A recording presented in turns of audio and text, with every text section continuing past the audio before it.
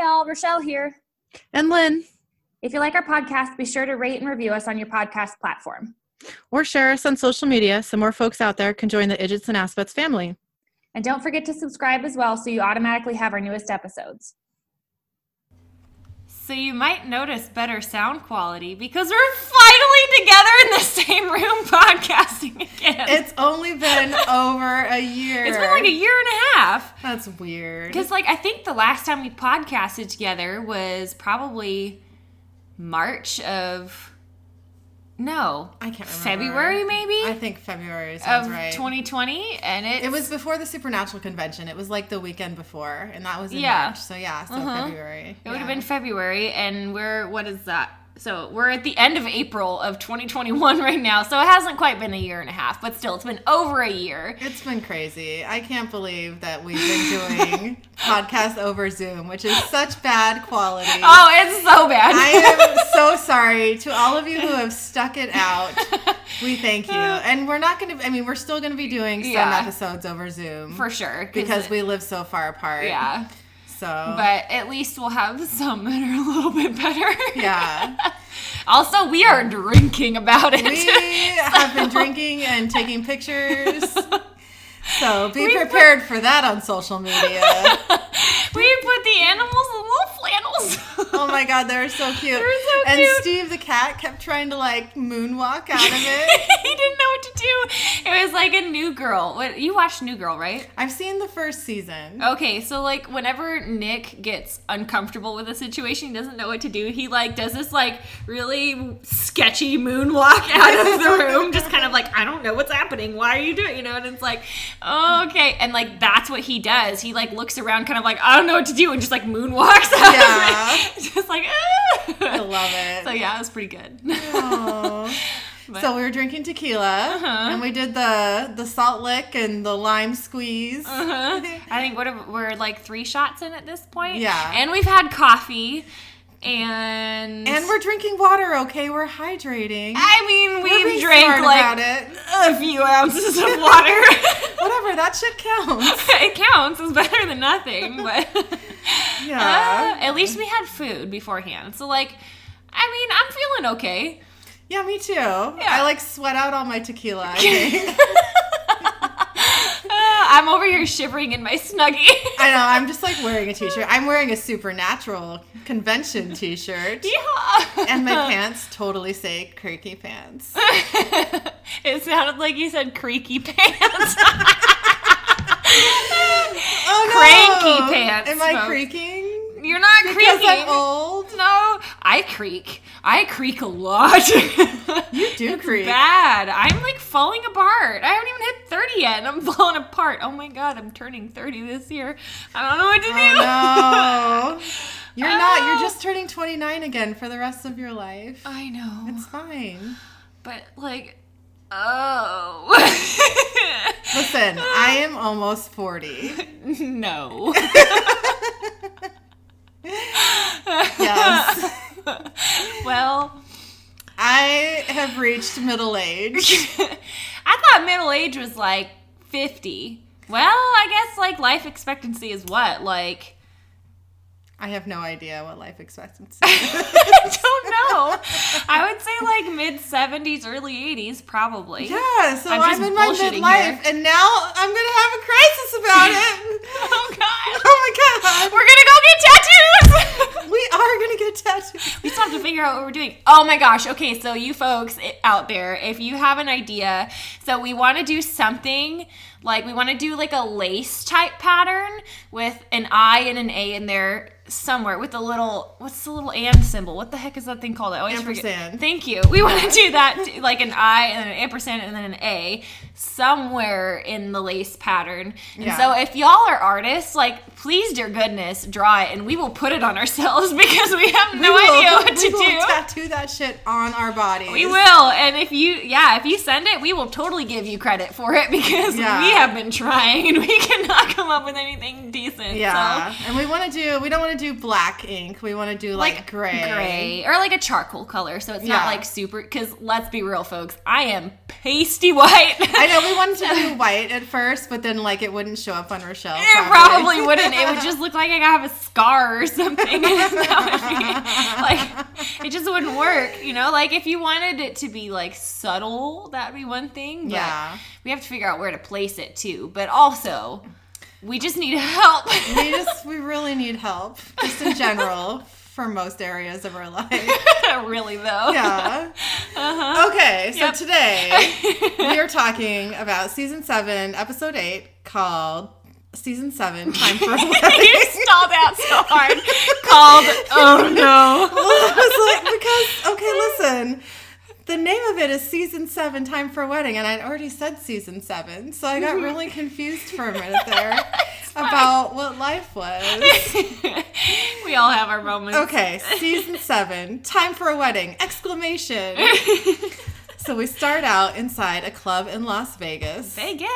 Okay, I forgot, I'm going to say this in a minute, but like I forgot that they ever even go to Vegas, but they reference in this that they go like yearly.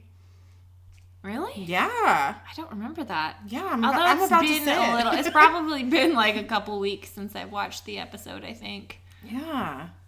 So my memory is crap, folks. So it is what it is. Okay, so Dean is drinking with a waitress while sitting at a table. He has his back to the dancers on the stage, so he's really into this waitress. The waitress says, "Okay, you won't believe it. People think I just say it to get a bigger tip." Dean says, "Try me." The waitress says, "Fine, I'm in grad school." See? Okay, there's a look. Okay, stop. Dean says, "No, this is my I dig smart chicks look." Now, if they wore that, I wouldn't have dropped out of school. It's such a cheap line. I wouldn't want someone to say that to me. No, I'd be like, really? Okay. I'd be like, oh. Haha, like I haven't heard that one before. I know. Also, I'm trying to tell you about how smart my mind is. I know. Like, And you're talking about my boobies. pretty much. Come on. And maybe my booty. Exactly. Yeah. All of it. Okay. The waitress says, "So what's your deal?" Dean says, "My deal?"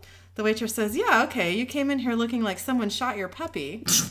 Dean says, "Well, things are looking up now that your shift's over.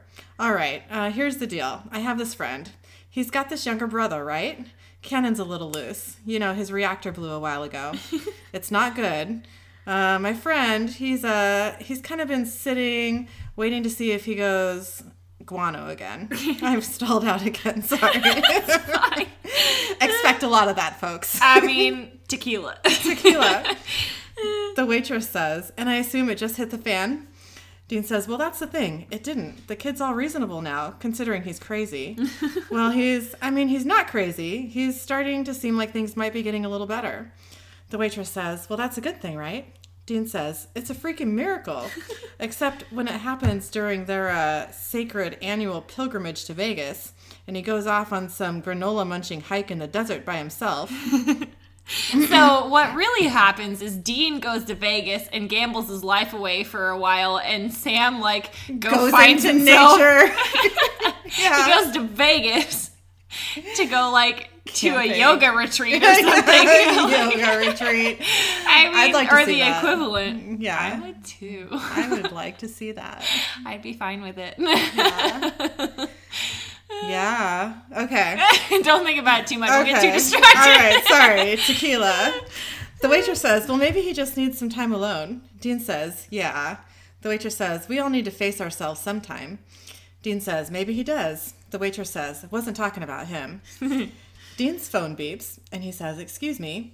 His phone reads, 10:23 p.m. from Sammy, 348 Tuan Avenue. Tuan? What? No, that's what it says. Oh. I didn't just say something wrong. And then it says, "Wear Fed suit!" Exclamation.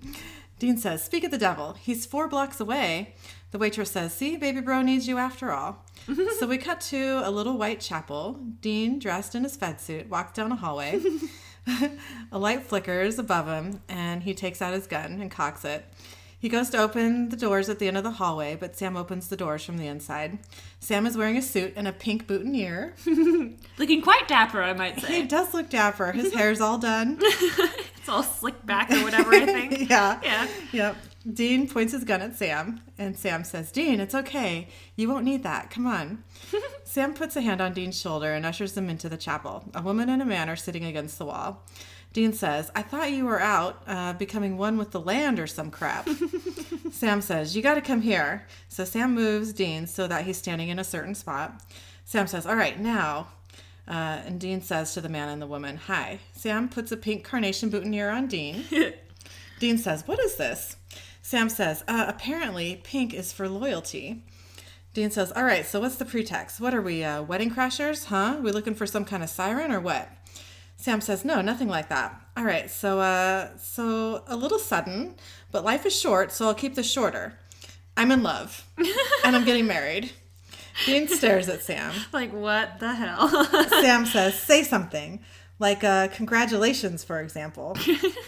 Dean says, what? Music starts playing, and a woman in a wedding dress and veil enter the room. The veil is so thick that you can't see her face. I wonder why. Yeah. Dean says, what the hell?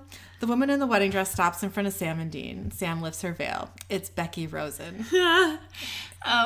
That was the last person I expected to see. I know. Like, when I watched this episode the first time, I was like, I've missed something clearly. Yeah. Like, what is happening right now? Yeah. Dean says, Becky. Becky? She smiles at him and says, Dean, I'm so glad you're here. And then we get our opening title sequence. So, back in the chapel, Dean says, shouldn't she ask for my permission or something? Sam says, you want her to ask for my hand? Dean says, how did this happen? Sam says, short version, we met, we ate, and we talked and fell in love.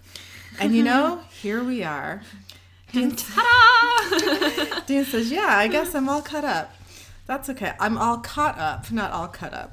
I thought you said caught up. Oh, okay. Oh, I don't know. I have no idea. I said it, then I was like, did I say cut up? I'm all caught up. That's okay. Cut in a rug. You know what? Ignoring everything, have you forgotten the average lifespan of your hookups? This is where Dean is referencing the peen of death. Yes! He's like, just in case you haven't remembered. You're about to kill this woman with your penis. Like, anything that thing goes into ends up dead. I shouldn't say anything. Anyone. That's better. That's implying that Sam is likes. into some, like, sketchy shit. I'm pretty sure it's implied that he only hooks up with monsters and other varieties of girls. Yes. No fleshlights for Sammy. Sam says, yeah, but Becky says, but if anyone knows that, it's me. I mean, I read every book, so open your eyes, Open eyes. Dean says, I'm going to be sick. Sam says, Dean, look, it's simple. If something good's happening, I got to jump on it. Now, today. Period. Dean says, okay, Dead Poets Society, fine. To Becky, he says, no offense.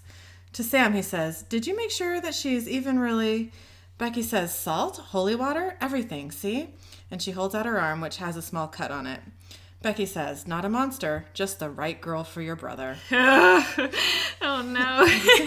Dean says, Becky says, that's it. A man walks up and holds out a folder to Sam and Becky takes it.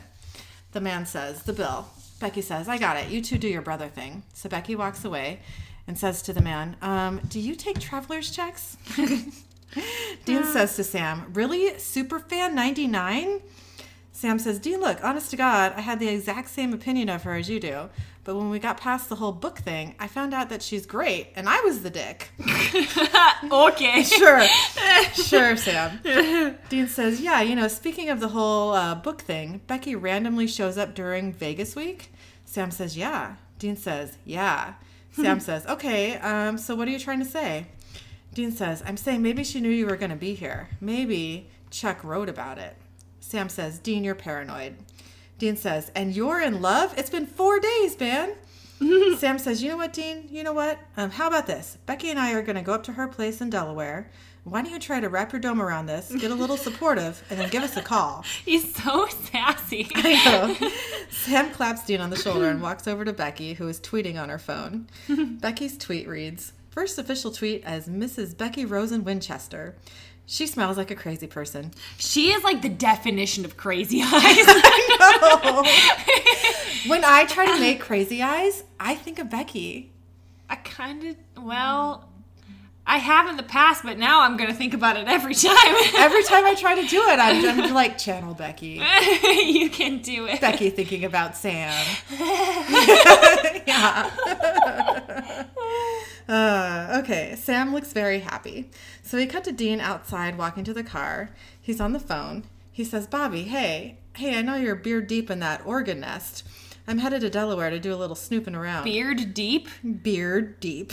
That sounds sketcy. Oh, no, it does. I never thought about it like that. Oh, no. Ew. Bobby, no. No, Bobby, no. You may be grumpy, but you're still kind of wholesome. I doubt he's wholesome. Probably not. Let's He's be probably real. done it all. But he's like... But he's so awkward around girls. Yeah, but he had that wife, and he probably wasn't that awkward before. Yeah, that's fair. I can't think about that. Let's move on. Oh, gross. Yuck.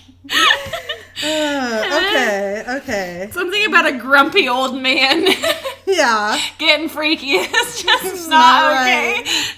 It's not okay. Oh. Okay. Anyway. He says, "I'm headed to Delaware to do a little snooping around. Sam is there with his wife." That's right, you heard me. His wife. Call me. Salty. So we cut to outside of Uncle Dietz Alpenhaus restaurant. It's daytime. Sam and Becky pull into the parking lot in a car that says, "Just hitched." A sign on the restaurant says, "Welcome, class of 2001, 10-year reunion." Sam says, "I thought we just ate." Becky says, quick stop." So we cut to inside the restaurant. A woman is talking on the phone by a sign that says, "Welcome, class of 2001, Montgomery High, 10-year reunion. Special thanks to Mrs. Joycelyn Carver, 2011 class president." The woman on the phone says, "Well, is that my fault? I told you we had tickets 11 times. Becky says, "Hi, Joycelyn." Is it Jocelyn? It's Jocelyn. I think it's Jocelyn. I don't know why I'm saying Joycelyn. Yeah, whatever. I don't think that's a word. I mean, somebody's probably got that name out there, but I think the common spelling and saying is Jocelyn. Jocelyn. Okay. Jocelyn says, "Let me call you back. Just got a sitter. It's not calculus." Nope, that's not what she says. She says, "Let me call you back. Just get a sitter. It's not calculus." Okay. Joycelyn says, wait, did I say it right again? You said Joycelyn. Jocelyn says to Becky, "Yes, can I help you?" Becky says, "It's Becky Roslyn." Jocelyn says, "Oh, yucky Becky." Becky says, Poor "Huh, Becky. long I felt time bad ago." for her. Oh my God, I know, right? Yeah. Jocelyn? Jocelyn. I can't do it. Tequila. Okay. Jocelyn says, "Yucky Becky, oh, well, you look just the same, don't you?"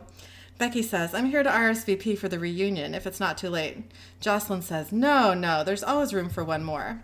Becky says, "Actually," and Sam comes up behind Becky and puts his hands on her shoulders. Becky says, "It's Rosen Winchester, so mark me down +1. Jocelyn looks impressed, like Sam is the hottest shit. I mean, he kind of is. Sam is the hottest shit. I'd say Dean is probably a little bit hotter shit than Sam is, but Sam is pretty hot shit. I'd take either one. Let's be real. Okay. Yep, I agree. Yeah. As Sam and Becky leave the restaurant, Becky tweets into her phone, "Jocelyn Caruso, roasted." Becky sees someone she knows in the parking lot and hurries over to him. Becky says, "Hi, Guy." Becky and Guy hug. Guy says, "You're back. How was Vegas?" Becky says, "It was awesome." And she holds up her left hand and shows off her wedding ring. Guy says, "Really? Really?" Becky says, "Guy, meet my husband, Sam." Guy says, "Hey, it's an honor to meet you, Sam." Sam says, "Thanks, you too." Becky says, "Guy's a really good friend. We met in the erotic horror section at the novel hovel. Hovel? How do I say that word? Hovel? Hovel? I think hovel? Hovel sounds like more of a word than hovel. I don't know. I have no idea. But hovel rhymes with shovel. Guy says, oh my God, Becky, come on, TMI. Poor guy's just met me. Sam says, no, it's okay. Nice to meet you. Look, any friend of Becky's. Guy says, anyways, I should get back to it or this party's not going to happen, right? Sam says, sure. Guy walks away. Becky says, Guy's an event planner. Reunion season is very busy for him. Hold on one sec. Becky runs over to Guy and says, one more thing. You get my message? Guy says, of course. I thought you'd never ask. Give me a hug. As Becky and Guy hug, he sneaks a vial into her hand. Becky says, I swear, if everyone had a Wiccan in their pocket, the world would be a happier place. Yeah. Guy says, it's nothing. Blessed be, sweetie. Dean pulls in the parking lot just as Sam and Becky drive away. I'm sorry. Steve is I like, can hear Steve. hello! He's trying to tell us how to say hovel or hovel. Hovel, I think? What is it? Hovel or hovel?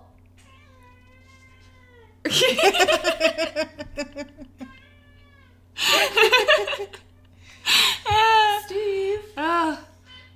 He's like, I need attention right now. He just wants to be part of the podcast. I know, right? He needs to. Like, every single episode, I swear. It's ridiculous. Is he going to get up on your lap? Probably. Hopefully he doesn't Mufasa himself off the edge this time and slice my thigh open again. Oh. Come on, dude. Up here. Any day now. There we go. Okay, we're good now. I thought we were good now. There we go. Okay. Okay. So inside the restaurant, Dean goes and sits at the bar. He takes out John's journal and he sees a newspaper next to him. He notices an article with the headline, Truck Kills Pedestrian in Freak Accident. Victim, a recent lottery winner. So we cut to Becky's apartment. It's nighttime now. Sam is seated at a table, which is lit with candles for dinner. Becky joins him wearing a black and white lingerie dress. It's like It's the like most just a fucking modest dress. It's like the most modest lingerie you could probably find. Yeah, it's not Which cute. totally fits her though. Yeah, it's not cute. Not really. No. Sam says, wow, you look nice. Becky says, thanks. I was, saving it.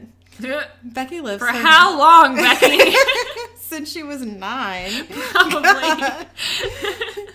Becky lifts her glass of champagne and says, to us. Sam says, to us. Sam winces like he's in pain. And Becky says, Sam, are you okay? Sammy, honey, what's wrong? Sam's vision blurs. He says, Becky, what am I doing here? Becky sits on Sam's lap and kisses him. He grunts in pain. Oh my god. Yeah. And Becky pours the purple liquid from the vial that Guy gave her into a champagne glass and holds it to Sam's mouth. He drinks some. Becky says, we're celebrating, dear, remember? Sam says, oh, yeah, of course, to us. She sits back down in her own chair and says, feeling better, honey? Sam says, now that I'm with you. So we cut to a baseball park. It's daytime. A man is practicing batting using an automatic pitching machine. Another man watches from the stands. The man in the stands makes a twisting motion with his hand, and the dial on the pitching machine goes from 2 to the maximum speed of 11. The next ball breaks the man's bat. The man in the stand makes another hand movement, and the direction of the pitching machine changes so that the next ball hits the man in the chest. The next ball knocks him to the ground. The man gets to his knees, but another ball hits him in the face, and blood splatters. Yuck. The man falls to the ground, and blood pools out from his head and his broken face. I mean, that would, put a hole in your head. There's no way. Yeah. Ugh. Okay, so we cut to Becky's apartment. Dean rings the doorbell. He's holding a box containing a waffle iron. Sam opens the door. Dean hands him the waffle iron and says, me, being supportive. Congratulations to you and the missus. Sam says, thanks. Dean says, it's a waffle iron, nonstick. Yeah, you just, Dean mimes closing the waffle iron and says, I actually don't know how to use it. Are we good? Sam shrugs and smiles briefly. Dean says, good, because I'm sniffing a case in this town. The score is, guy wins Powerball, gets squished by a truck. Second guy went from the bench to the majors. Oh, and 1 week later, his face was the catcher's mitt, huh? Becky says, our first thought was crossroad demons, but that 10-year time frame's on collecting souls. Sam goes into the bedroom where Becky is standing in front of a wall with a sign that says, Sam and Becky's investigation. The research is tacked to the wall. She wants to live that hunting dream, that's for sure. She totally does. Becky says, then there's cursed object, like Bad Day in Black Rock, but we haven't been able to connect the VIX yet. Dean says, you're working this case together? Sam says, yeah, I know, right? I mean, I guess all those Chuck Shirley books paid off. Dean says, all right, listen, Cookie, I don't know what kind of mojo you're working, but believe me, I will find out. Sam says, Dean, that's my wife you're talking to. Dean says, you're not even acting like yourself, Sam. Sam says, how am I not? Dean says, you married Becky Rosen. Like, are you kidding me? Dean is like really perturbed about the whole Becky situation. Yeah. As was I. I mean, yeah. Yeah. That's fair. Yeah. Mm-hmm. Becky says, what are you saying? I'm a witch? Or maybe I'm a siren? Ever occur to you that we're just, I don't know, happy? Dean says, He's come like, on, Sam. Yeah. No. No, that can't be right. Dean says, come on, Sam. Guy wins the lotto. Guy hits the bigs. All right, obviously, people's dreams are coming true in this town. Don't you think this is a little bit of a coincidence? Sam says, you know what, Dean? What Becky and I have is real. And if you can't accept that, that's your problem, not ours. Dean says, or maybe she's part of it, because for whatever reason, you're her dream.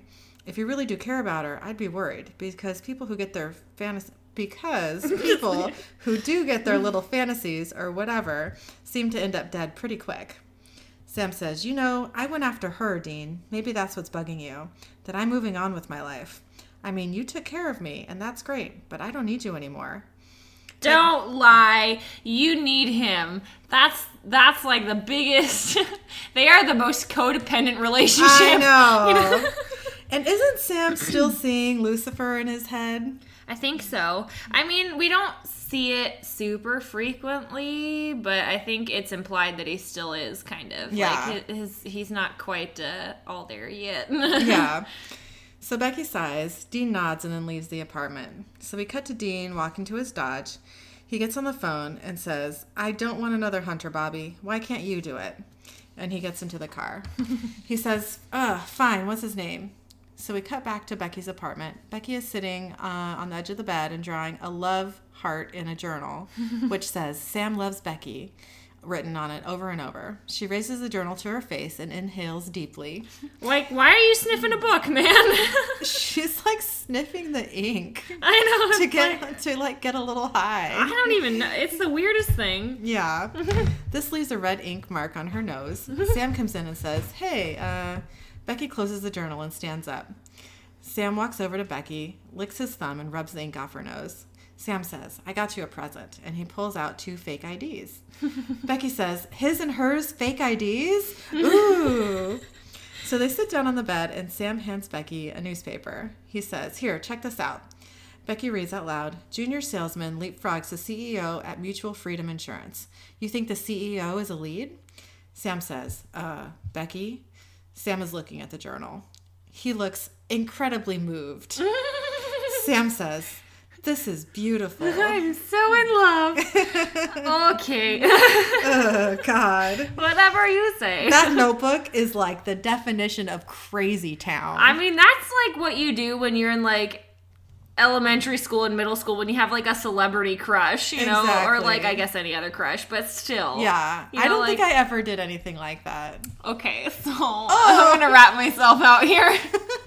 I made a full-blown Orlando Bloom like scrapbook when I was in like elementary school because I was in love, and I still have it because I can't like, you know how long I spent on that? Like, I spent a long freaking time on that. Like, a long time. And I just can't bring myself to throw it away. Oh, my God. Because it's like, okay, is it cheesy? Yes. Do I still care about the thing? No. But it's kind of like, okay, like, this is kind of like a fun thing that I could, like, okay, when I was a kid, I did this because I had this crush on, you know. I used to like, it's embarrassing more than anything else now. Yeah. Okay, here's a big secret. Oh. I used to have an Orlando Bloom, well, a Legolas cardboard cutout life size. Mm-hmm. My friend had one of those, yeah, too. and I had a boyfriend who used to let me put it next to the bed when we had sex. He's like, whatever. I mean, that's supportive, I guess. I feel like I would be a little bit like, but okay, you know, I guess I'm chopped liver, you know. I can't remember, like, how it came about. Like, I don't think we had like a conversation about it. I think it just like ended up there, and he was like, "Yeah, okay, that's fine, whatever." I mean, okay, whatever. Yeah. As long as you don't care, then whatever. Yep. Yep. Yep. That happened. I hope my dad does not listen to this episode. God. Or, Orlando Bloom. Oh my God. I mean, okay, let's be real. Any sort of actor who's like been famous for any length of time knows that those sorts of things happen. And okay, I was in elementary school. I have a free pass. Would I do that now? No, that's a little too much. Yeah. But you don't have those reasoning skills when you're in elementary school or middle school, or let's be real, sometimes even high school. Yeah. But it is what it is. I even bought a purse that said Mrs. Bloom on it. I used like birthday money or something like that. God. And I was very proud of it. And I like wore it to school in middle school and like used it as a purse. Oh my God. Yep. I did that. What did you do with that purse? Like, I think I saved it somewhere because, again, it was kind of one of those, I just couldn't bring myself to throw it away. Even though it was ridiculous, I'm like, I'm never using this again. But I was we need a picture of you with that purse. I don't even know if there's a picture of me with that purse. No, now. Oh, my guess is that it's probably, like, under my parents' house somewhere. Oh. Or it's also very possible that I did kind of, like, just Goodwill it. Yeah. In the last few years. Because especially, like, when I moved into my apartment, I had, like, a bunch of boxes that ended up coming to my apartment that, like, weren't supposed to, but my parents are just like, oh, this has your name on it. It's like, this is a bunch of books from when I was a kid. I don't need this in my apartment, Yeah. And I think that might have been one of the things, and it's very possible that I, like, donated it or something, but I might still have it. Okay. I'm sure, like, I'm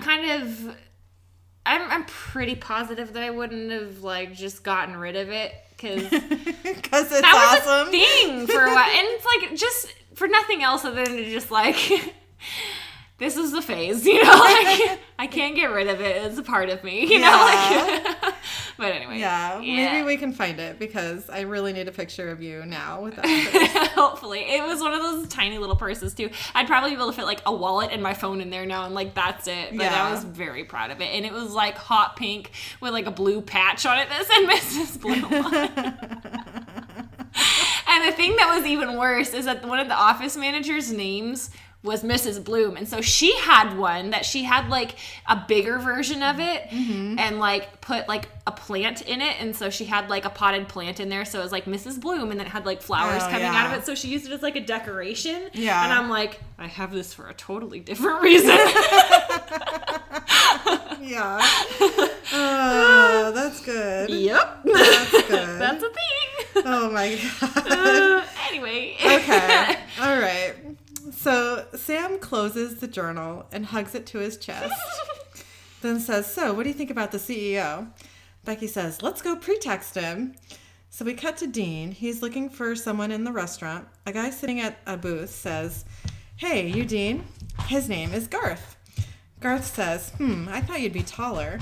I love Garth. I love Garth. Dean sits down at the table and says, I assume Bobby filled you in on the road. Garth said, he told me 2 things. 1, he's tangling with a major league nest up in Oregon Territory. Numero 2, he said you'd be all surly and premenstrual working with me. But hey man, sticks and stones. It's not wrong. Yep.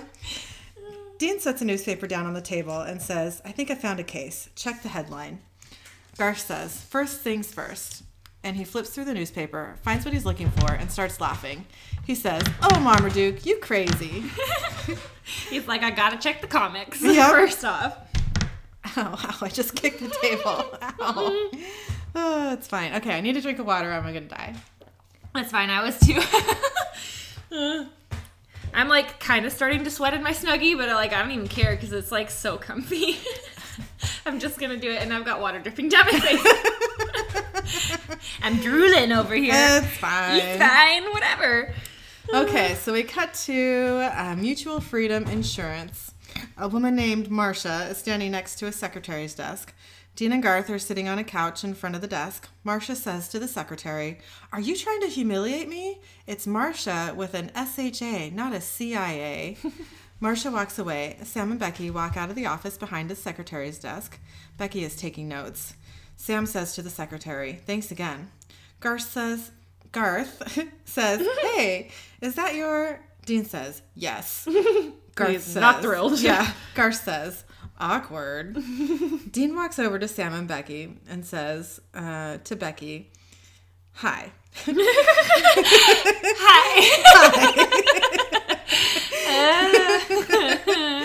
Oh, man. Becky makes a mean face at Dean and walks away. Dean says, "Okay, so..." Sam says, no point in going in. Guy's clean." Dean says, "You sure?" Sam says, "Yeah, positive. Becky grilled him like a pro. She's a real natural." Dean says, "Huh." Sam says, "What's with the scrawny guy?" Dean says, "Temp." So we cut to inside the CEO's office. The CEO says, "Throw a rock, hit a reporter these days, huh?" Dean says, "Well, your story's a big deal over at the Actuarial Insider." So the CEO says, "Go ahead, shoot." Dean says, "All right, so how'd you get the gig?" The CEO says, "Board came to me and asked." I said, "Yes." Dean says, "Just out of the blue?" The CEO says, "Pretty much." Dean says, "Huh. And any idea how the board landed on you over your superiors?" The CEO says, "They didn't say." Dean says, "Could you tell us what specifically excited the board about your actual qualifications?" The CEO says, "Say, fellas, what's with the third degree?" Garth says, "No offense. We were just wondering if you got here by nefarious means." Dean says, "Whoa, No big deal Garth." or anything. Yeah. It's fine. He has no level of chill. Nope. Garth says, I didn't mean, of course, corporate backstabbing. I'm sorry. I meant more like, black magic or hoodoo." Dean says, "Ha ha ha. Oh, he jokes. He's the real jokester. Let's rewind. Why don't you tell us what it felt like when your big dream came true?" The CEO says, "Look, on the record, it's great." Dean says, "Off the record?" The CEO says, "It's not my big dream." Garth says, "Wait, you don't want this job?" The CEO says, "Hell no, I'm a sales guy. I was good in sales." Marcia walks in and says, "Your secretary's an idiot. I'll be at the printers this afternoon." The CEO says, "All right, dear, see you at dinner." Marcia says, "Just have the idiot make the reservation. Here's a tip. Remind her she works for the CEO. One more screw up and she's fired." And No, get in. Garth says, "Your wife seems pretty stoked on the promotion, doesn't she?" The CEO says, "Honestly, I've never seen her happier. I have no idea how I'm going to tell her I have to resign. The news is just going to..." Garth says, "Kill her?" So we cut to a staircase in the insurance building. Dean and Garth stop Marcia. Dean says, "Mrs. Burroughs, hi." Marcia says, "Can I help you?" Dean says, "Yes, we're doing a story on your husband's promotion and wanted to ask you a few questions." Marcia says, "I'm sorry, I can't today. If you schedule it with his girl..." Marcia turns to leave, but Dean puts a hand on her shoulder to stop her. Dean says, "Okay, you know what? I'm trying to save you from a really bad accident." Marcia says, "Are you threatening me?" Dean says, "No." Dean takes his hand off Marcia's shoulder. But also... Yeah. Dean says, "No, I'm pointing out a pattern. Why do people keep thinking I'm threatening them?" Garth says, "Because it sounds exactly like a threat, dude." Dean says, "Look, for your own good, what did you do to get him promoted?" Marcia says, "I have no idea what you're talking about. Now leave me alone, or do I have to call security?" So Marcia leaves. So we cut to inside Becky's apartment. Sam is standing in front of the wall studying the research. Sam says, No, something's not adding up."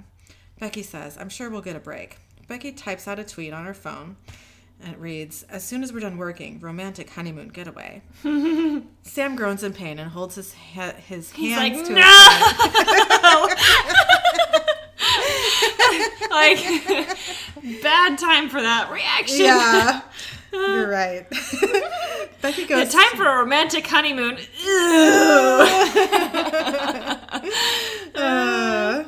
Becky goes to her handbag for the vial. It's leaked all over her purse, so it's empty. So we cut to Marcia. She's on the phone. She says, "Bring the damn car around. I'm not walking 5 blocks in my heels." Marcia walks under a large light fixture. The man who is in the stands at the ballpark is standing at the railings on the next floor. He twists his hand and the chain holding the light fixture breaks. Marcia screams. Just at the last moment, Dean grabs her and they both fall to the floor out of harm's way. Dean says, are you okay? Marcia says, how did you know? Dean says, because you're not the first. Come on. Garth says, you want to tell us what's up here? Marcia says, I was having lunch with friends. The guy heard me bitching. Next thing I know, he's making me an offer. Dean says, an offer? Marcia says, Craig's job for my soul. I know, hilarious. I mean, what have I got to lose? Garth says, Your soul? Yeah. Garth says, well, there's your soul. What kind of demon deal is this? Timeline? Okay.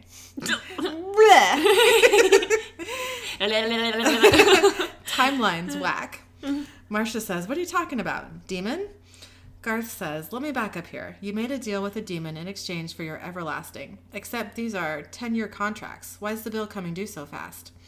Dean says, I don't know, but I got a bad feeling about who's next. We got to find Sam pronto. Garth says, all right, here's the plan. I drop this lady at my cousin's. He'll stop anything trying to get her. We'll find Sam, hopefully fix this. Everybody's home in time for America's Got Talent. Now you'll be living with a triracial paraplegic sniper until this all blows over, okay? So we cut to Becky's apartment. Becky is on the phone. She says, Guy, where are you? We need to meet up fast. Sam is groaning with his hand to his head. Becky says, I'm losing Sam. Sam says, Becky, what's happening? Becky says, don't you remember? We're married. Sam says, oh, God. No. I'm calling Dean. Oh, my God, no. Becky hits Sam over the head from behind with the waffle iron. He's always getting knocked out. My next sentence is, it knocks him out. And, like, okay, not for nothing, but, like, getting knocked out with, like, a waffle iron or, like, a frying pan is, like, the stereotypical knockout, you know? Like, so, I mean, it just kind of had to happen, I feel like. So we cut to Becky's cabin. Sam wakes up tied to the bed. Becky says, Sam, do you feel concussion-y? How many fingers am I holding up? And she waves some fingers in front of his face. Sam says, where am I? What the hell's going on? Becky says, Sam, just calm down. Sam says, calm down. You hog-tied me. Becky, why am I not wearing any pants? Becky says, they're very constricting. And Sam groans. He's like, oh, no. Becky says, don't worry. I didn't do anything weird. I was helping. Sam says, let me go now. Becky says, are you thirsty? Or do you need a bottle to, tinkle? It's okay if you do. I can help. I'm sure you can. Sam you groans just again. love to manhandle him. Oh, God. Becky's computer beeps, and she says, finally. She hurries over to her laptop in the next room. Sam says, wait, what? Wait, Becky, hey, don't. The laptop says, establishing connection, and then Guy's face appears on the screen. Becky says, where have you been? Guy says, I got your messages. Problem? Sam can see the screen and eavesdrops. Becky says, big problem. I'm at my parents' cabin. I've got Sam tied to a bed. I'm out of elixir. I need a refill, okay? I've got him tied up and I don't know what to do. I'll tell you what to do, sweetheart. Well, I mean, also. You already got his pants off. I mean. Okay, she says, this isn't the honeymoon I had in mind. Well, some of it is, but not in this context. And is it just me, or is this stuff wearing off faster and faster? Guy says, Becky, breathe. She takes a deep breath and says, do you know we haven't even consummated our marriage? We were taking it slow because true love is forever, but everything just feels weird now. Guy says, all right, meet me in an hour. It was weird from the beginning. It was all weird. All of it was weird? Yes. Guy says, all right, meet me in an hour. And Becky ends the call and goes back to Sam. Sam says, so you dosed me with love potion. Becky says, how? And Sam says, thin walls. Becky says, look, yes, I use a social lubricant to... Sam says, tequila. Sam says, you roofied me. Becky says, a roofie? I'd never. We had a great time together. You were happy. Because he was roofied. Yeah. Sam says, oh yeah, I'm thrilled. Becky says, I have to go. Sam says, you know your pal Guy is the one icing all those people, right? Becky says, no, he's not. Sam says, oh, so he's not a witch? Becky says, no, he's just a Wiccan. Wiccans are good, like Glinda of Oz. Oh. Sam says, you're not this stupid, Becky. Becky says, whatever is killing people, it's something else. Sam says, it's never something else. When are there ever two crazy things in town at the same time? Guy's the creep, and you're on his list. Becky says, no, he's my friend. Sam says, no, he's your dealer. Look, I don't know how much he's charging you for that Spanish fly. Becky says, nothing. He gives it to me. He said that it wouldn't work. He said that it wouldn't even work unless you already loved me deep down. It just activates it. Sam says, so you think I love you? Becky says, deep down? Sam says, then untie me. But Becky stuffs a handkerchief. A handkerchief? A handkerchief. Handkerchief. I don't know why. Well, okay. We're just going to keep going. She stuffs it in Sam's mouth. And Sam says, no. Becky says, you're still working through your emotions. Okay, like, she's not good at it, but she's trying to gaslight him, and it's not, I mean, again, she's not good at it, so it's not really working, but it's like, girlfriend. Nope. Who are you trying to convince, you know? Yep. Sam muffled says, Becky, and Becky says, I love you too. Becky waves and then leaves. So we cut to the restaurant. Guy is on a ladder putting up decorations. He says to a waiter, on the table next to the name tags. Becky comes in and says, Guy. Guy says, why don't you take a seat? And he waves a bottle of booze, but Becky shakes her head. Guy says, tough day? Okay, we can cut right to it if you like. Guy takes out a vial of elixir and slides it across the table. Becky reaches for it, but Guy pulls it back. Guy says, let's talk price. Becky says, what? Guy says, well, we're a little past the freebie stage, don't you think? Becky says, but I thought we were besties. Guy says, oh, honey, that is so depressingly Becky. I mean, you're just so pathetic. It actually loops back around again to cute. Becky says, okay, you want me to pay? Fine. Do you accept personal checks? Guy says, no, but I will take your soul. And Guy's eyes turn demon red. Becky says, you're a crossroads demon. Guy says, bingo bango. I love reunions. The desperation. These schlubs will sign on the dotted line for money, power, hair, whatever it takes to impress the nostalgically bangable head cheerleader. Becky says, Sam was right. You killed those people. Guy says, but for legal reasons, let's just say they had unfortunate accidents. Becky says, so what? I hand over my soul and the next day a piano falls on my head? Guy says, no, I'd never do that to you. I promise. Becky, I'd make it more, he's like, I'd make it quicker than a piano. You know? Yeah. Becky says, I'm not stupid. Guy says, but you are special. Becky says, I am? Guy says, hey, I wasn't thrilled to see your new hubby with Sam freaking Winchester. I mean, if he knew that I was here talking to you, I mean, he'd probably... Becky says, gank your ass. Guy says, yes, and I am very protective of my ass. I mean, aren't we all? Yeah, it's one of my best features. Becky, I'm prepared to offer you a one-time only deal. Not 10 years, 25. No pianos guaranteed, just Sam. Becky says, for my soul. Guy says, and your promise not to breathe a word about this to the Winchesters, and I'll be on my merry way. No one gets a deal like this, Becky. Not kings, not popes. I snap my fingers and Sam will love you for the rest of your life. Becky says, I think I'll have that drink now. Guy holds out the vial. So we cut to Becky's apartment. Dean and Garth enter, guns out. Garth quickly walks through the apartment into the bedroom. Dean shakes his head at the framed wedding picture of Sam and Becky. Dean says, anything? Garth is looking at Becky's computer, which shows her Twitter page. The 3 tweets she has made are listed. Garth says, she's got 11 Twitterers. Last post, going on a romantic trip with the hubster. 3 exclamation points. I guess she got excited. Dean holds up a picture of young Becky standing outside her parents' cabin with a fishing rod and a fish. Dean says, that look romantic to you? Garth says, oh, hell no, but I got this thing about fish. Dead eyes, man. It's true. Like, things that, like, I think that's probably why goats kind of freak me out a little bit. Because they don't, like, freak me out. They're fine. Like, I'm fine with goats. But, like, they don't really have facial expressions too much. It's more of just, like, the creepy alien eyes that just, like, stare at you. Yeah. But you're going to have goats, aren't you? Probably, yes. I would assume yes. I would be very, very surprised if we didn't. And I'm fine with having goats. Like, they don't, like, scare me or anything, but they just, it's like you look at them for too long and you're kind of like, I don't know. Like, I don't know about I've never felt that way about a goat. Oh, I've felt that way about goats, like, pretty much my entire life. Like, there's just something about the eyeballs. The rest of them is not bad, but when they're babies, they are so cute. Yeah, they are cute. They totally are. Okay, so Dean takes the photo out of the frame. On the back, it says, Becky's first fish, Loon Lake Family Cabin, 1994. Dean says, huh. So we cut back to the cabin. Becky says to Sam, well, this is not how I imagined spending my reunion. Sam makes some noise, but is muffled by the handkerchief in his mouth. Becky says, I was going to show you off. Not that anyone actually knows who you are. Supernatural is not exactly popular, but you're tall and nice, and they'd all think I was happy.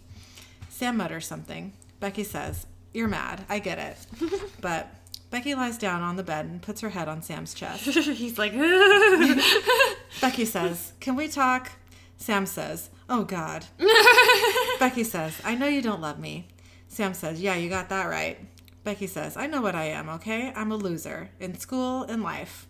Guess that's why I like you so much. Sam says, what? He's like, excuse you. I'm not a loser. Yeah. Becky leans up on one elbow and looks at Sam. She says, I mean, not that you're a loser, but you had that whole character arc about being a freak, and I can relate. Sam says, oh my God. He's like, this is not a character arc. This is my real life. Come on. Becky, like, okay, do we think that Becky thinks that Sam, like, she can't separate, like, Sam the character from Sam the real person? Oh, absolutely. Like, she isn't not in love with Sam. She's in love with Sam's character in the books, which is Sam. Which is Sam, but, like, true. she doesn't, like, notice, like, I don't think she, like, can separate them. Yeah, I don't think so either. Yeah, which makes a lot more sense. Mm-hmm. You know, but anyway. Becky sits up on the bed and says, honestly, the only place people understood me was the message boards. They were grumpy and overly literal, but at least we shared a common passion. And I'll take it, you know? Then I met you guys, the real Sam and Dean, and I started dating Chuck. Becky starts rubbing Sam's chest. She says, and everything was amazing, but you left and Chuck dumped me. I think I intimidated him with my vibrant sexuality. Yeah, okay. Becky says, I just want someone who loves me for me. Is that too much to ask? Sam says something muffled. Becky takes out the handkerchief out and says, sorry, and says, what? Sam says, if you want someone to love you for you, maybe don't drug them. I mean, fair. Yeah. Becky says, but I want you, and this is the only way. Becky takes the vial out of her pocket. Sam says, Becky, you're better than this. Becky says, that's sweet, but I'm not so sure. So we cut back to the restaurant. Becky is sitting at the table alone, drinking. Guy says, Bex, you missed the party. Becky says, yeah, well, weird night. Guy says, so what are we thinking? Becky says, okay, I'm in. And she gets it from the table and stands next to Guy. Guy says, you're making the right choice. Becky says, I know. So we seal the deal with a kiss? Guy says, exactly. Pucker up, sweetheart. Becky lights a Zippo and drops it on the ground. Flames shoot up around a devil's trap. Guy is in the middle. Becky says, I'm not your sweetheart. Garth, Dean, and Sam walk in from the next room.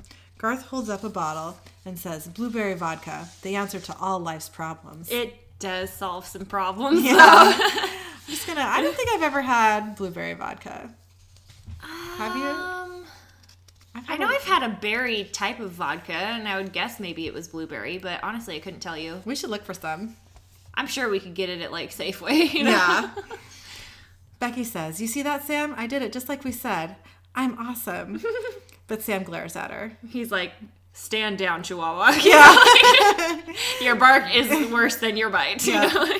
Becky says, I'll be over here. Guy says, Dean Winchester, this is really thrilling. Hey, can I have your autograph? Dean takes out a knife and says, sure, yeah, I'll carve it into your spleen. So how are you running your little scam? Guy says, well, how do you mean, Dean? Sam says, signing 10-year deals, snuffing him that week. Guy says, well, I would never. No, rules of the road. Can't lay a hair on any of my clients. Dean says, right, so how are you cheating it? Guy says, I am not a cheater. I'm an innovator. It's called a loophole, you moron. Yes, when a person's bargaining away his soul, he gets a decade, technically, but accidents happen. Sam says, so you're arranging accidents and collecting early? Guy says, oh, please, white gloves. I don't get my hands dirty. He's like, I don't do it. That's why it's important to have a capable intern. Guy's intern's name is Jackson, and he's the man who caused the ballpark and light fixture accidents. He appears behind Guy with his arms raised. Dean, Sam, and Garth go flying backwards and crash into tables and walls. Dean's knife lands on the floor some distance away from him. Guy says, what time did I ask you to be here? What time did I ask you to be here? Jackson breaks the devil's trap with his foot. Sam is unconscious, again. Twice in one episode. Guy goes to Dean, who gets to his feet and throws holy water at Guy. Guy recoils. Dean says, Dean starts saying an exorcism chant, but Guy grabs Dean by the throat. Sam wakes up to find Jackson advancing on him. Sam says, Becky, run. Garth gets to his knees, but Jackson sends him collapsing back to the ground with a downward movement of his arm. Jackson makes a twisting movement with his hand, and Sam starts to choke. Then a knife rams through Jackson's chest. Becky has stabbed him from behind. Good on you, Becky. I know, you did something right. I know. Jackson falls to the ground and dies. Becky says, whoa. I just did that. Whoa. That's probably what I would say, too. I'd be like, did you see what I did? Did you see it? I'd probably be like, what just happened? I don't know what's happening. Sam pulls the knife out of Jackson's chest and throws it to Dean. Jackson's chest. I didn't exactly write that. There's just enough of a pause there. Yeah. To imply that maybe there was a knife somewhere else in Jackson. I can't remember. Was it his back? Was it his chest? I mean, it's all chesticles. I don't know. I don't remember. Okay. I think you said back earlier. Okay, well, he takes it out of Jackson.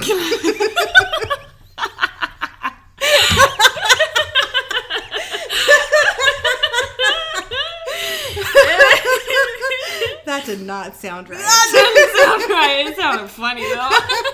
He pulls it out, should we say. Are we praying afterwards? Yes.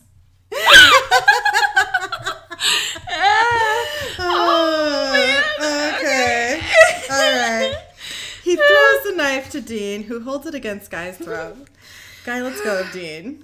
Dean says, how many deals you got cooking in this town, Madoff? Guy says, 15. Dean says, yeah, well, call them off or I'll cut my own loophole in your throat. Guy says, oh, crap. Dean says, yeah, you said it. You're in a world.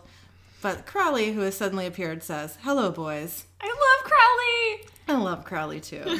Dean looks behind him, sees Crowley, and says, oh, crap. Dean holds the knife against Guy's throat from behind.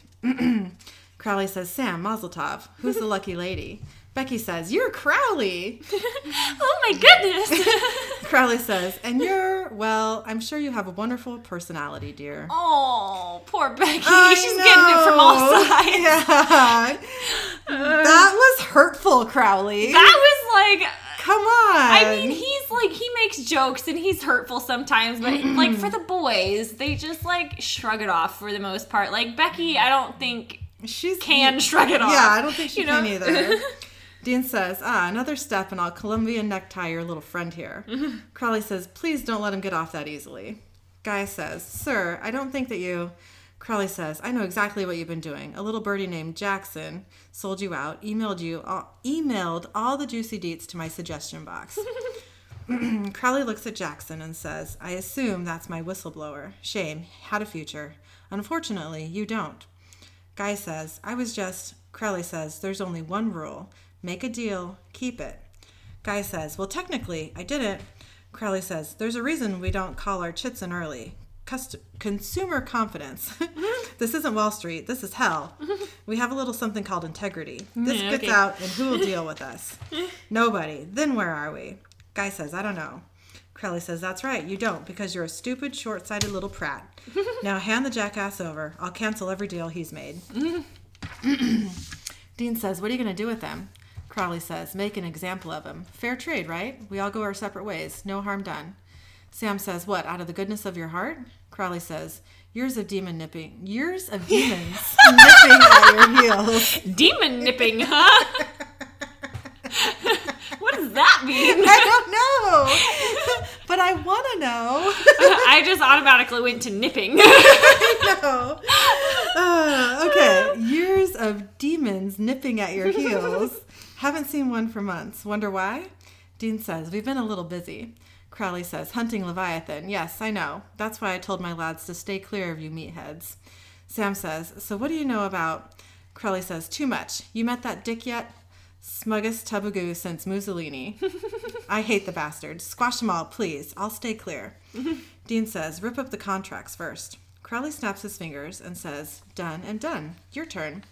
Guy says, no. But Dean shoves Guy towards Crowley. Crowley says, pleasure, gentlemen. Crowley and Guy disappear. Garth gets up and says, what did I miss? Poor Garth. He's always just a little bit behind. Yeah. So we cut to Becky's apartment. Sam is signing an annulment. He gives it to Becky. Becky says, it wasn't all bad, right? Sam just looks at Becky. Like, you literally drugged me. Don't tell me it wasn't all bad. Yeah. Sam says, okay, you did save my life. And for that, thanks. Becky says, hopefully. So I'll see you again? Sam says, yeah, probably not. He's like, not so much. Becky's face falls, and she signs the annulment as Dean and Garth watch. Sam says, Becky, look, you're not a loser, okay? You're a good person, and you've got a lot of energy. So, just do your thing, whatever that is, and the right guy will find you. Garth looks hopefully at Becky. He fixes his hair. Becky smiles at him. Dean says to Garth, no. He's like, no. You are not going there. So we cut to outside Becky's apartment. Dean says to Garth, well, buddy, I gotta say, man, you don't suck. Dean reaches out and pats Garth on the arm. Garth says, thank you. That's the nicest thing anyone's ever said to me. You don't suck. That is depressing. That is a low bar. Yeah. Garth desperately hugs Dean. Dean awkwardly pats him on the back. He's so huggy. I know. Dean says, oh yeah, that's, all right, that's, thank you. We're done. Yeah. Garth steps back and waves at Dean. Dean says, take care. And Garth drives away. To Sam, he says, wow. Sam says, aw, you made a friend. Dean says, Sam says, look, man, when I was dosed up, I said some crap. Dean says, oh, you mean she wasn't your soulmate? Sam says, shut up. I mean, I do need you watching my back, obviously. Dean says, yeah, when crazy groupies attack. Sam says, you know what I mean. Dean says, I gotta say, man, for a whack job, you really pulled it together. Sam says, that's the nicest thing anyone said to me. Look, don't be too impressed, man. It's still a Denver scramble up in here. I just know my way around the plate now. Dean says, I'm just saying, it's stupid to think that you need me around all the time. You're a grown-up. Sam says, right. Dean says, you're a hike-in-the-desert hippie douchey grown-up. Sam says, dude, I was camping. You camp. Dean says, yeah, whatever, hippie. Dean walks to the driver's door and Sam to the passenger door of the Dodge. Sam says, you know what, though? Seriously, it might be nice. Dean says, what? Sam says, I mean, you basically have been looking out for me your whole life. Now you finally get to take care of yourself. About time, huh? Dean says, yeah. Sam gets into the car, and Dean stands there a moment longer and says, right. He gets in, and they drive away. And credits. Credits. I always want to be so dramatic when I say credits, and I never am. But I'm going to be from now on. That's what you're getting. Okay, yeah. I'm fine with it. Okay, so thoughts. Oh, we're yes. both going to be dramatic, apparently. Okay, so the very beginning, right before the episode started, it's right at the end of the little I don't know what to call it, the preview thing or the setup, kind of. Yeah. They had the wedding cake on there that exploded. I thought it was really cool before it exploded. It was cool, and the cake exploding was cool. That was also cool. I would liked all love of to it. explode a cake. Oh my god, That'd be so much fun. that would be great. Not in I was trying to make a cake and it accidentally exploded, but in a purposely trying to explode the cake way. Oh my god, this one time I made a cake with my friend Dana. We were probably 18, and it was for our friend's dad, whose name was Jim, and he used to give us lighters all the time, so we called him Flaming Jimmidals. That was just his nickname.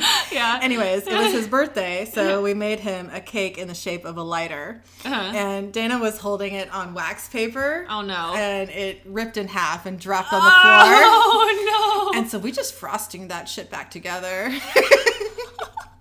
We told him, we weren't hey, this cake's been on the floor. So basically the dog ate it. But anyway, I don't know why I told you that story, but there you go. Flaming Jimmidals. That's enough. That's enough of a reason. Oh man. Oh, okay. So for some reason, I thought that in this episode, Becky and Sam didn't actually get married. I don't know why that was in my head. I was like, oh yeah, like they were going to get married and then she kind of like stuck around and like he was trying to get rid of her type thing. But I didn't remember that they actually got married because they kind of like gloss over that in the episode. Yeah. Like they kind of go to like, this is the beginning of the wedding situation. And then it's just like, okay, they're married, you know? Yeah. And so it's kind of a weird, you know, Yeah. it was a weird transition for me. But for some reason, like I just thought that they didn't actually get married. Oh, yeah. But anyway, also, okay, I feel kind of bad for Becky. Like, You do feel bad for Becky. she truly just doesn't get it, you know, like, and she means well, but like she just, her execution is very, very poor. What was that? I smelled something funky, and I just wanted to know if it was my own armpit. I don't know. Is the cat over there? He farts sometimes, and it's real rank. I don't know. I don't know if He's it's not over over there. I don't know. Hopefully it's not my breath because I'm sitting across the table from you. It's probably my own breath. Let's be real. I can't smell your breath. I don't think I can smell yours. I mean, my nose is kind of stuffy though from allergies, so Yeah. I can't really smell much. Well, I'm glad. But whatever. Well, it's not my armpits, so there's that. Okay. Yeah. Hopefully it goes away soon. I'm just like sniffing everything. It's fine. But yeah, like I feel bad for Becky. I really do. Like she needs to like understand the social etiquette, and she kind of almost like I don't know. She's a little too much sometimes, but you could tell that she just really wants to like make a friend even, you know? Yeah. So you feel just bad for her because she just doesn't know how to go about it, you know? And she's like, she knows that she's getting made fun of. That's the problem. Is like when, Right, you know, when sad. the girl that she saw like was like, "Oh, you don't look any different." She was kind of like, "Really?" You know, like Yeah. back to this again, you know, like you could tell that she was probably bullied a lot and had no friends, but she just doesn't know how to like get around that circumstance and like make friends, Yeah. you know? What I want from this episode that we don't get is information on what happened with her and Chuck. Like, I want to know Oh, yeah. what happened, like, why they broke up, like, all of that. Do we hear that later? I don't remember. Nope, I we feel like don't. we do though. I don't think so. It was briefly mentioned, I feel like later, maybe, but I don't know. I don't think so. Maybe not. Yeah. Maybe I just like made up a scenario in my head and decided it was canon. I don't know. Yeah. I mean, there's an episode, this isn't a spoiler, but there's an episode where Chuck is, like, talking about people he's dated, and I don't even know if he brings up Becky. Maybe that's what I'm thinking about though. I think Yeah. he might, Okay. but I don't know. Yeah. Huh. I want to know what happened. I do too. Yeah. I feel like that's kind of a big, I mean, I guess it's not like a big deal, but it's kind of one of those things that like we deserve an answer to this. Yeah. So anyways, Yeah, I and wanna know. spoiler alert, but not spoiler alert, we don't find out, I don't think, because Supernatural is now over. Hate to bring that up, but Yep. it's over, and I don't think we get closure on this No, thing. we so. don't. But I mean, it's not an important storyline necessarily, so there's that. But also, okay, Garth has no chill whatsoever, and he reminds me of Cass a lot with his kind of like social awkwardness. Yeah, he does. You know, like, Yeah. except for he's a little happier about it. You know, like, he's kind of Garth like a is so puppy. cute, He's yeah. just like, oh, a cookie over here? Okay. You know, like, Yeah. whatever. Where Cass is just like, I don't understand this. Cass is more kind of like a cat, Yeah. where Garth is kind of more of like a puppy. You Yeah. know? Yeah, I could see that. So, anyway. But yeah, those are my thoughts. I mean, I really just kind of feel bad for Becky. That's like kind of my whole, you know, my whole takeaway from this episode. But In the end, she did the right thing. she And did the that's right what's thing, and I important. was proud of her. But I Yeah. still kind of feel bad for her. Yeah. For her to think that she has to go to these lengths to like have a friend or have somebody that's like Would marry close to her. her, you know. Yeah. But what was your favorite moment from this episode? Oh, fuck. I didn't even think about that. Do you want me to do mine? Shit. Yeah, do yours. Okay, so I have two favorite moments, and the first one was when Sam was being super sassy at the beginning. It was like, say something, like congratulations, for example, Yeah. and he's just like, what? You know, like, hold on, what is happening here? And then also when Dean says, have you forgotten the average lifespan of your hookups? Yeah. Like, do you really, like, we don't like Becky particularly, but do you really want to kill her? You Yeah, know, like, exactly. have you forgotten that this is what happens with you? But anyway. those I men. think my favorite moment was when Sam was like tied to the bed. Yeah, that's a good one too. And he was like, where are my pants? Like, why am I not wearing pants? Yeah, and she was like, they're constricting. But, like, why would you, like, constricting, though, Becky? Like, what are you worried about? Yeah. Like, I don't know. I don't know. Like, do you think that you're going to have children with this man? Because you are not, you know? Like, Yeah. Poor Becky. but, yeah, that's a thing. So moving on to our interesting facts. So it says the ring that Sam wears in this episode is Jared Padalecki's real wedding ring. Oh, Which I didn't know. That's kind of cool. It says the tweets Becky tweeted were actually real. They can still be found on the Twitter account Super Becky Rosen, which I didn't know was a thing, and I'm gonna have to find that. Yeah. It says in the beginning of the episode, Sam positions Dean to stand at his side at his wedding. In real life, Jensen Ackles was the groomsman in Jared Padalecki's wedding, and vice versa. When Sam says that he needs to jump on this opportunity to fall in love, Dean replies, "Okay, Dead Poets Society." He's referring to the movie of the same name from '89, whose main character's personal motto was "Carpe Diem" or "Seize the Day." Mm-hmm.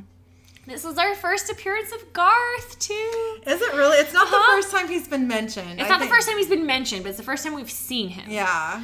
Which, okay, I love Garth. I love Garth.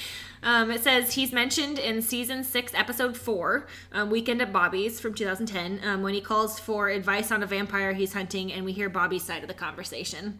Okay. This is the third episode to not feature the Impala. And it says Leslie Odom Jr. is one of 4 stars from the CBS drama Person of Interest from 2011 to appear in Supernatural. He's preceded by Sarah Shahi in Supernatural, the pilot episode from 2005. She was the woman in white. Okay. Amy Acker in Dead in the Water from 2005, which was season 1, episode 3, and Sterling K. Brown, and he was in from 2006, 2007, and he played Gordon. Right. It says, before Dean can explain the case, Garth turns to the comics section and says, "Oh, Marmaduke, you're crazy." He's referring to the long-running comic strip... I said that right. Okay, it didn't sound right in my head. About the antics of a family's giant Great Dane. I mean, but like all Great Danes are giant. I'm sorry, they all are. Yeah, they are. It says, opening scene has a stripper bar waitress who says she is a grad student at college. This is fairly common, especially with the dancers who can earn a living wage in 2 or 3 nights a week and spend the rest of their time studying. Who did this research to know that and to put it in the IMDb comments? Interesting. Anyways, so it says, Dean puts a knife to Guy's throat and says, "How many deals you got cooking in this town, Madoff?" Bernard Madoff committed the largest financial fraud in history in 2008, operating a Ponzi scheme, a shell game using new seed money, not profits, to pay returns to investors, to defraud thousands of investors of billions of dollars. It says, this is the first time we see a fully bearded Crowley. When we first met him until the last time we saw him in season 7, episode 6 /fiction. So that was, 2 episodes ago? He was clean shaven. But from this episode onward, Crowley has a full beard. It says, Becky brains Sam with the waffle iron that Dean gave them. Note that the iron has no power cord, no control dials or switches, and rather long handles. It's made for cooking over a fire while camping. Not backpacking, but camping where you pitch a tent 50 feet from your parked car. That's oddly, specific trivia. I'm not really sure what the purpose of that was, but it's fine. Sorry about the barking. Hunter got excited about his own reflection in the window. It happens. It happens. So our research from this week is off of redbookmag.com, and it's about Peggy the doll. It says, warning, just looking at this haunted doll reportedly triggers sickness. Or not. Watch at your own risk. Which, we're not going to play the video. But, so it says, meet Peggy. On the surface, she looks like your average doll with your standard issue glassy blue eyes and cute Doris Day bob. Do I know who Doris Day is? I don't. I feel like I know the name, but I don't know, like, a bob anyways. But Peggy isn't so innocent. She's actually possessed by an impish spirit. Oh. It says, now before you cry poppycock and click away, here are the alleged facts. Okay, wait. Before you cry poppycock? Balderdash. Poppycock. I'm going to say that tomorrow, just in my regular regular life. Moments, yeah. So, okay, alleged facts. I'm like, where was I? British paranormal investigator Jane Harris reported over 80 cases of people having chest pains, nausea, and debilitating headaches after looking at photos or videos of Peggy. Have we mentioned we're sorry? What? It says, some even recalled they saw visions of mental institutions combined with intense anxiety, and one claimed Peggy gave her a heart attack, according to the Daily Mail. Are you still there? It says, Harris, who runs an organization called Haunted Dolls, was sent Peggy by her previous owner, who claimed the doll was haunting her dreams. She'd wake feeling hot and shaken, Harris said. No matter where she moved the doll to in her home, the nightmares persisted. She apparently sought the help of a local priest, but 2 visits later, there was no change. After the woman suffered from fever and hallucinations, she ultimately stumbled across Harris's website on good old Google, as you do when you're looking for illogical answers to mystery ailments. Don't we know it? It says when she recovered, she saw no other option but to get rid of the doll, as she was convinced it was at the center of all that had been happening. Harris's crack team, along with the highly specialized members of the Haunted Dolls social media group, that's a mouthful, have deduced that Peggy is possessed by the spirit of a woman born in 1946 in London who died of a chest condition, possibly asthma. Oh, and she hated clowns, presumably because clowns are the only thing creepier than a doll inhabited by a dead chick. That's true. I mean, yeah. It says the 4 different psychic mediums who have studied Peggy all say that she is restless, frustrated, and previously persecuted, possibly with ties to the Holocaust. That's not good. It says Peggy's original owner isn't the only woman who has been Peggy's original owner isn't the only woman who has reported being tormented by the doll. For some reason, I just couldn't read that sentence right. It says, Harris says that droves of people have come forward with similar accounts, ranging from their computer freezing when they looked at Peggy's picture to the room going cold and light bulbs blowing out whenever they mention the doll. But Harris says when people contact her about these incidents, taking Peggy into an isolation area and kindly asking her to stop tormenting strangers usually does the trick. See? Peggy is perfectly reasonable. Oh my God. It says, with Peggy, it's not only while people are looking at her or watching her, it seems to be afterwards too.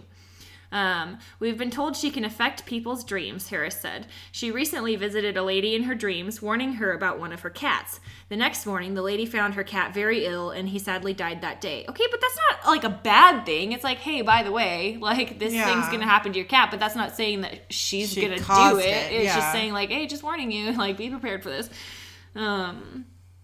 It says, although Harris has had many offers from other psychics to take Peggy off her hands, Harris and her pals at Haunted Dolls are hanging on to her for research. In order to do the work I do well, I have to approach each case as a skeptic initially and look for normal explanations for things. If it were 1 or 2 occasions that things were happening on, I could do that, but with Peggy, I just know there's something more. It says, just the other night, we held a session with her, and I made lots of notes as the pendulum was going crazy.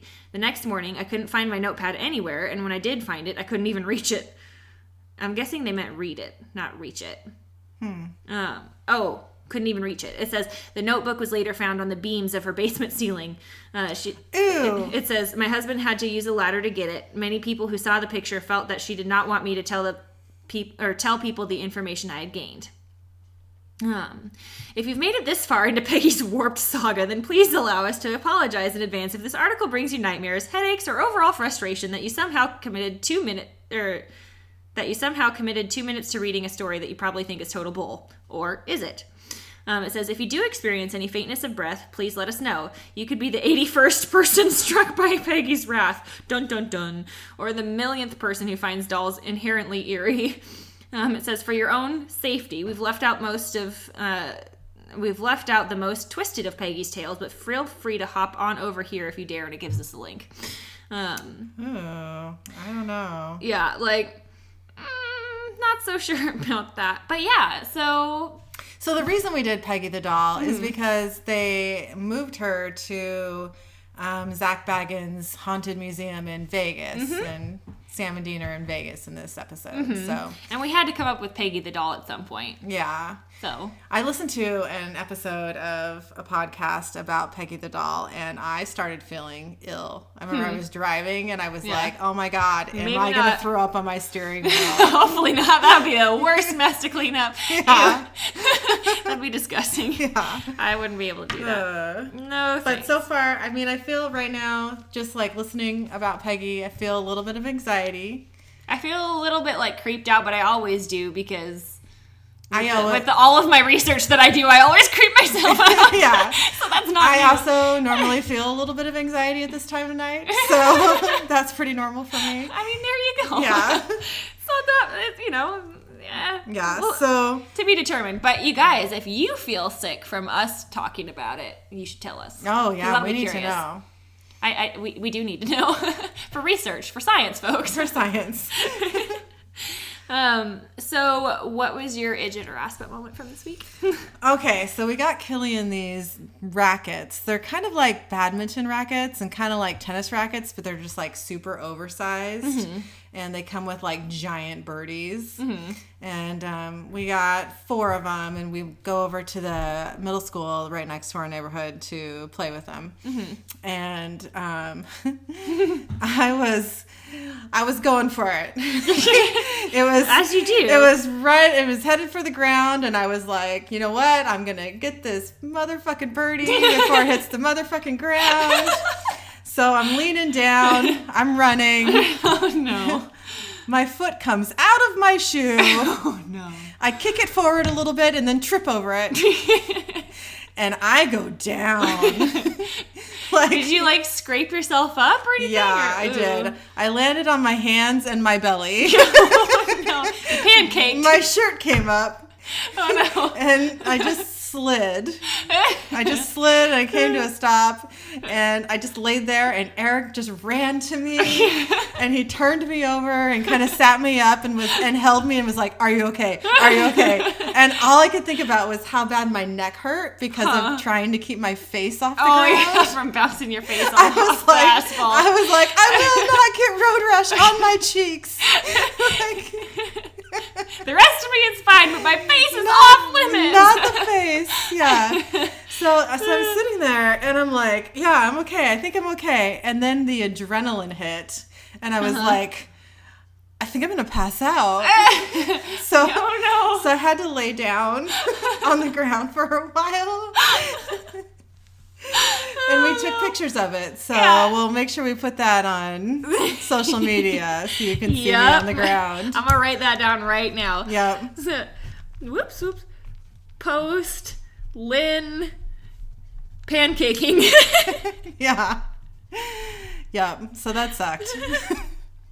I biffed it hard. Oh man, I've done that a couple of times, but usually I can kind of avoid I usually end up kind of rolling onto my side to avoid it, which just means that I just scratch up a different part of my body. Honestly, it doesn't mean that I've actually saved myself from anything, but yeah, that's a thing. Well, what was your idjit or aspet moment? So mine was something I don't remember how we brought this up, but I was like, I'm going to write this down for an ass-butt moment because this is something that my dad used to do all the time when I was a kid, probably middle school, high school.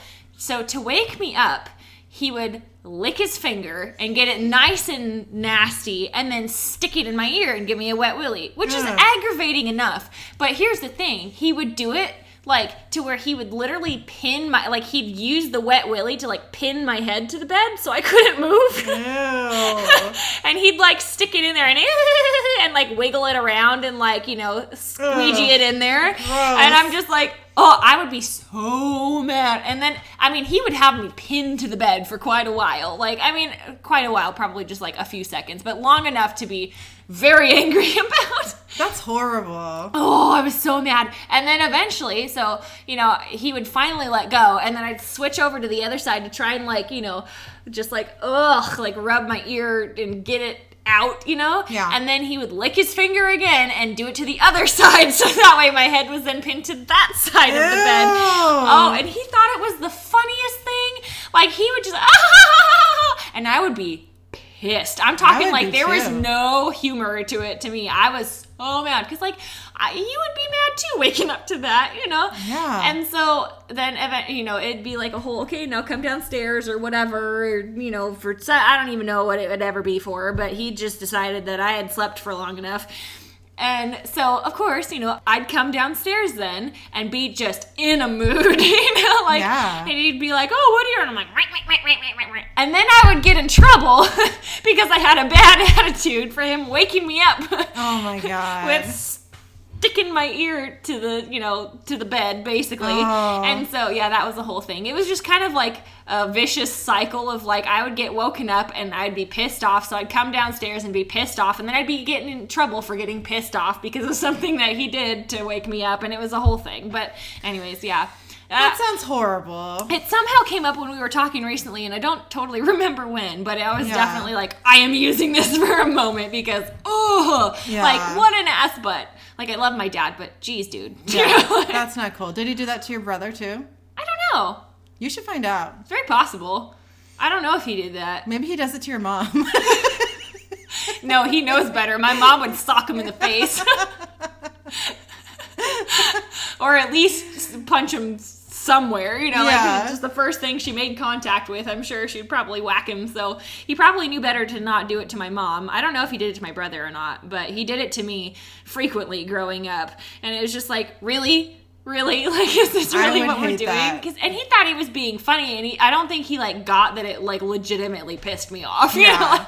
And it sounds like it would like hurt too. It didn't hurt. Like he didn't like pin my head that hard to the bed, but it was like he held it there enough to where I couldn't get out of it, you know, like I couldn't I don't like it. I was just like, you know, I do not like so to this day, like I think that's probably part of why I hate people touching my ears. Yeah. Like if they mess with my ears or whatever, I just go, you know, like I can't deal with it. Like I mean, if I touch my own ears, it's fine, but like if somebody else starts like messing with my ears, I just like cannot handle it, and I like get irrationally like flustered about it, like not angry, but definitely just like So anyways, that was my moment. Oh jeez, you got to find out if he did it to your brother. I should ask my brother at some point, see if he did it. Well, thanks for listening to us and our shenanigans. You can email us at idgetsandaspetspodcast@gmail.com. The word "and" is spelled out. You can also find us on Facebook and Instagram under Idgets and Aspets, a supernatural podcast. Make sure to rate and review us on iTunes and send us your Idget and Aspet moments for a chance to hear your story on our podcast. Thanks again. Thank you.